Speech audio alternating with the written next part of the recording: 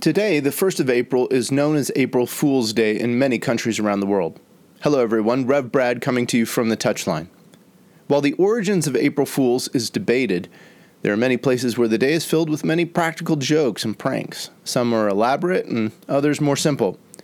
Well, with no football right now and thinking through April Fool's Day, it has me wondering about a few comments that have cropped up recently about soccer and sports. So stay tuned. I guarantee this is no April Fool's joke. He's found the back of the net. Just a little off foot, thinking he's going to go far post. Not strong enough with his right hand. Whips that one in. Far post, almost made him ends, and they have. He has the hat-trick. The second in his career. The third of the night. The hat-trick hero. Talked about you're not going to be able to sustain that kind of pressure. To the corner. Goes towards the near post, and you're the angle, and what a goal! What a goal! April Fool's Day. In my family, this has usually been filled with certain pranks and gags, usually harmless and fun. At the end of the practical joke, we shout out or declare, April Fools! Having been on the receiving end for so many years as a kid, I love fooling my own kids and family, though it's been a few years since I created an elaborate prank or scheme. I remember it's not much fun to be fooled. No one wants to feel or seem foolish. That sense of shame or dismay at being fooled or seeming foolish happens in other ways too. You know, at the start of the coronavirus, and with the suspension of many of the sports leagues and games, both here in the U.S. and around the world, I began seeing a lot of social media posts, and they had an air and attitude generally commenting on the foolishness of sports. For example, I saw one post that proclaimed that God was judging the world and taking away the idolatry of sport. Another post spoke out against the frivolity of things like sports and how during these times we see the quote-unquote real value of such things. Oh man, I really struggled with these posts. Some of them coming from pastors and church and religious leaders that I know. And the conflict really arose within me to scroll down some of their social media streams and see an inordinate amount of time spent personally devoted to their own particular sports team or sports passion. So it seemed like they were making these two-sided comments. Well, within several of the comments and postings, I just kept feeling there was this generalized attitude towards sports saying, hey, it's okay, these things are gone or suspended because they're just a fool's game anyway. And that got me wondering, is soccer... Is sport, is football, is it just a fool's game? Now, to be fair, the church and sport, even religion and sport going beyond the Christian faith here, have largely been in tension with one another throughout the course of history. The church in general has had a couple of different approaches to sport. Some of them are cultural, some more on the basis of a particular era or time, some from a well-formed theological position, and others from a poorly formed theological position. And all of these approaches really are on a continuum. On one side of the continuum is anti-sport. Then you move a little bit closer to mild condemnation, to adaptation or full-on embrace of sport. So all these things are kind of stirring and churning, and I think things like the coronavirus bring them up. Now, honestly, it's too much to go into today on the podcast, but I'd say if you're interested in looking at the history and relationship of the church and sport, specifically the Christian faith, I recommend Lincoln Harvey's book, A Brief Theology of Sport. It's a great next step. It's a short little book, and I have all of our chaplains with Soccer Chaplains United read, and I'll link to it in the episode notes. But before going on further, I think it's important to acknowledge I do believe there is, as with most things, a tendency for people to idolatrize sport. It is the god to many people. It has become the religion in global and local ways. Even my own favorite football club, Manchester United Football Club, call it the religion. But I also believe that sport, and specifically soccer, is also an established industry and a viable vocation. And yeah, there's corruption and largesse, there's sin and immoral practice, there's unethical and scandalous ongoings within the sport, but no less than any other profession or industry. And this is the nature of our fallen world and the nature of human depravity. You know, just for example, consider the price gouging within the pharmaceutical industry. Things that ought to be created for the health and well-being of people is just another edge toward profit and wealth creation for a select few. But I digress. I recently heard a talk given by Professor Taniko Malalaka, a leading and internationally recognized researcher who specializes in religion and politics as well as Black and African theologies. He shared about his research and the African attitudes relating to football and church.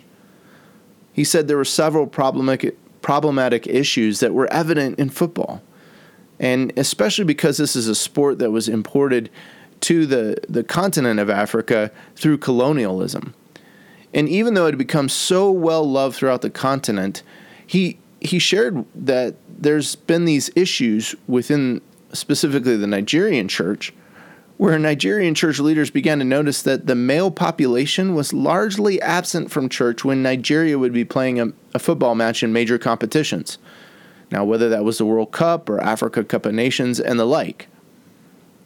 So there are problems with football or other sports and hobbies and passions when they are wrongly placed, just to be clear. This wrongful or sinful placing of priorities is covered well, I think, by C.S. Lewis in his essay First and Second Things. In it, Lewis contends that there is a necessary right ordering of our lives. As an example, he describes a woman who makes a dog the center of her life. And by doing so, he comments, she loses her human usefulness and dignity and the proper pleasure of dog keeping. In other words, what Lewis is saying is that if we put secondary things into a first place and position in our lives, we end up losing out on both things. Neither of them makes sense. I think the same could be said of football. If someone makes a beautiful game the center of his or her life, it might be said that this person too is likely to lose their sense of human usefulness and dignity as well as the pleasure that one gets from the game. And Lewis's suggested law of first and second things needn't only apply to the foolish game of football. If a person puts career first or the boat first or the car first or whatever it is, if a person places anything first and above all else, well, we could go on with many more examples. You know, a lot of the athletes and coaches I work with and serve come from different backgrounds as it relates to their work and skill in football. And I think that this ties in several ways into the ways that they approach the idea of first and second things. One place where athletes and coaches come from is a place of unbelief and shame. And I've seen this in many cases where families, friends, others, like the pastors I previously mentioned, they say things like, when are you going to grow up and get a real job? Or when will you stop chasing this crazy dream? There's another category where I think athletes and coaches come from, and that's a place of imbalance. And their football is all-consuming. You know, parents can play into this by putting pressures on and living out vicariously through their son or daughter's achievements, or they can end up devoting an obscene amount of family time and resources to the furtherance of their child's quote-unquote career. They say things like, well, if they can at least get a full-ride scholarship, it'll all be worth it. Or football runs in our family veins. We're all in, all of us. Or they say football is all I know. I don't know what I could do or who I'd be without it. I find that those living in this space of imbalance tend to be largely unhealthy and even dangerous when it comes to emotional and relational intelligence and maturity. Then there are those who they come from a more balanced perspective. They realize football is a game, and while they may have achieved something within the industry and professionalization of the game, they realize too that there's life outside of football, life after football. And the likelihood that, especially in the U.S. and with the U.S. professional game, there will be the need for personal and professional development that goes beyond the game itself. They're the type of person that seeks to grow and develop holistically, and these are the ones who tend to capitalize on different opportunities to grow themselves and their networks and their connections, and they look to serve others in various capacities as it relates to the game of soccer. Well, if I just leave it to those three oversimplified categories, and there's a lot more that could be said, there's an important work that a chaplain can do with all three. As a chaplain, I often try to help people realize that, first, they need not feel shame for playing or being part of football. It's not a fool's game. And in fact, I've known many that have made an excellent career, an excellent vocation of it. God's gifted them to play the game, to coach the game, to see the game in wonderful ways. As a chaplain, though, I also warn against imbalance.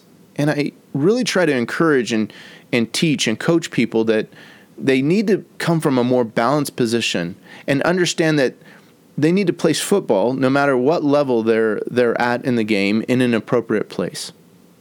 It's here that I find the phrase oft attributed to Pope John Paul II to be helpful.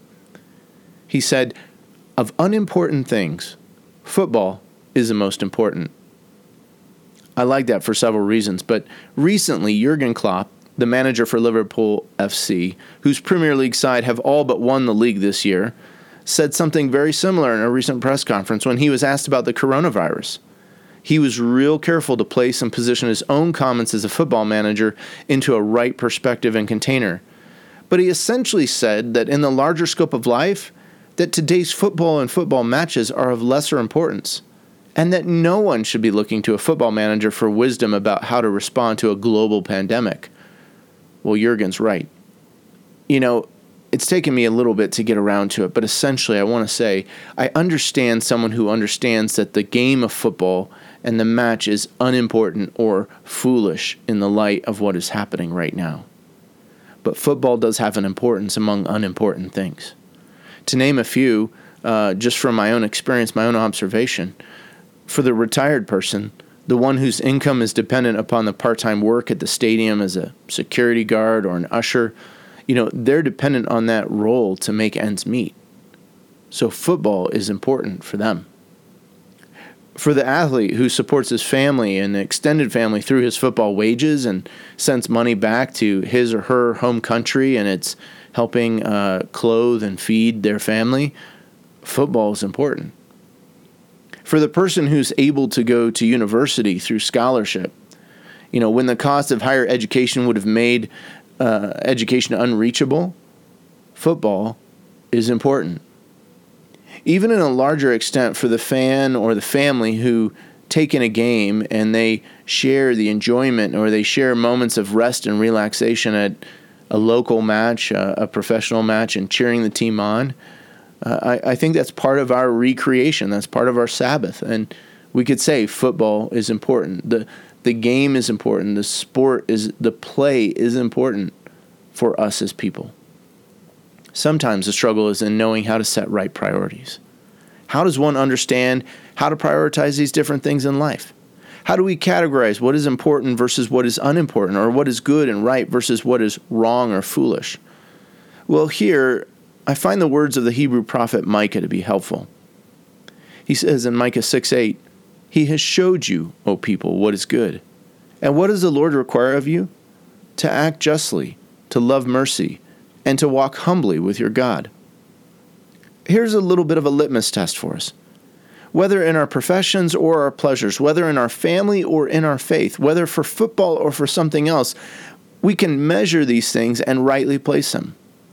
For example, would it be right to host football matches when quarantine and social distancing rules are in place? No, the right thing to do is to suspend. Even in our lockdown status, are there ways we can show love, ways we can show mercy for our neighbors, our community? Yes, we should do those things. Maybe for a young person, it's trimming the garden for the elderly neighbor, or going and getting their groceries, checking in on them, making sure that they're okay. We should do these things. What does it mean to walk humbly with God? What does that look like? Well, it looks like time spent praying. It can be time spent reading the Bible. It can mean time reflecting on the other parts of our life, the things that are ordered and unordered, so that we can rightly adjust our priorities. I think now, the beauty of the coronavirus right now and the lockdown, quarantine, is we have time. We can take time now for self-examination, and perhaps coming out of this, we can better order our lives for the time and times which are to come. To end today, I want to offer a prayer for unimportant things or foolish things. Lord, we come to you in the midst of our lockdown and quarantine state. We've suspended play, we've canceled games, and life doesn't look the same. Some of us have been confronted with questions of priorities. Some of us have been wondering if we haven't just been foolish or simply fooled.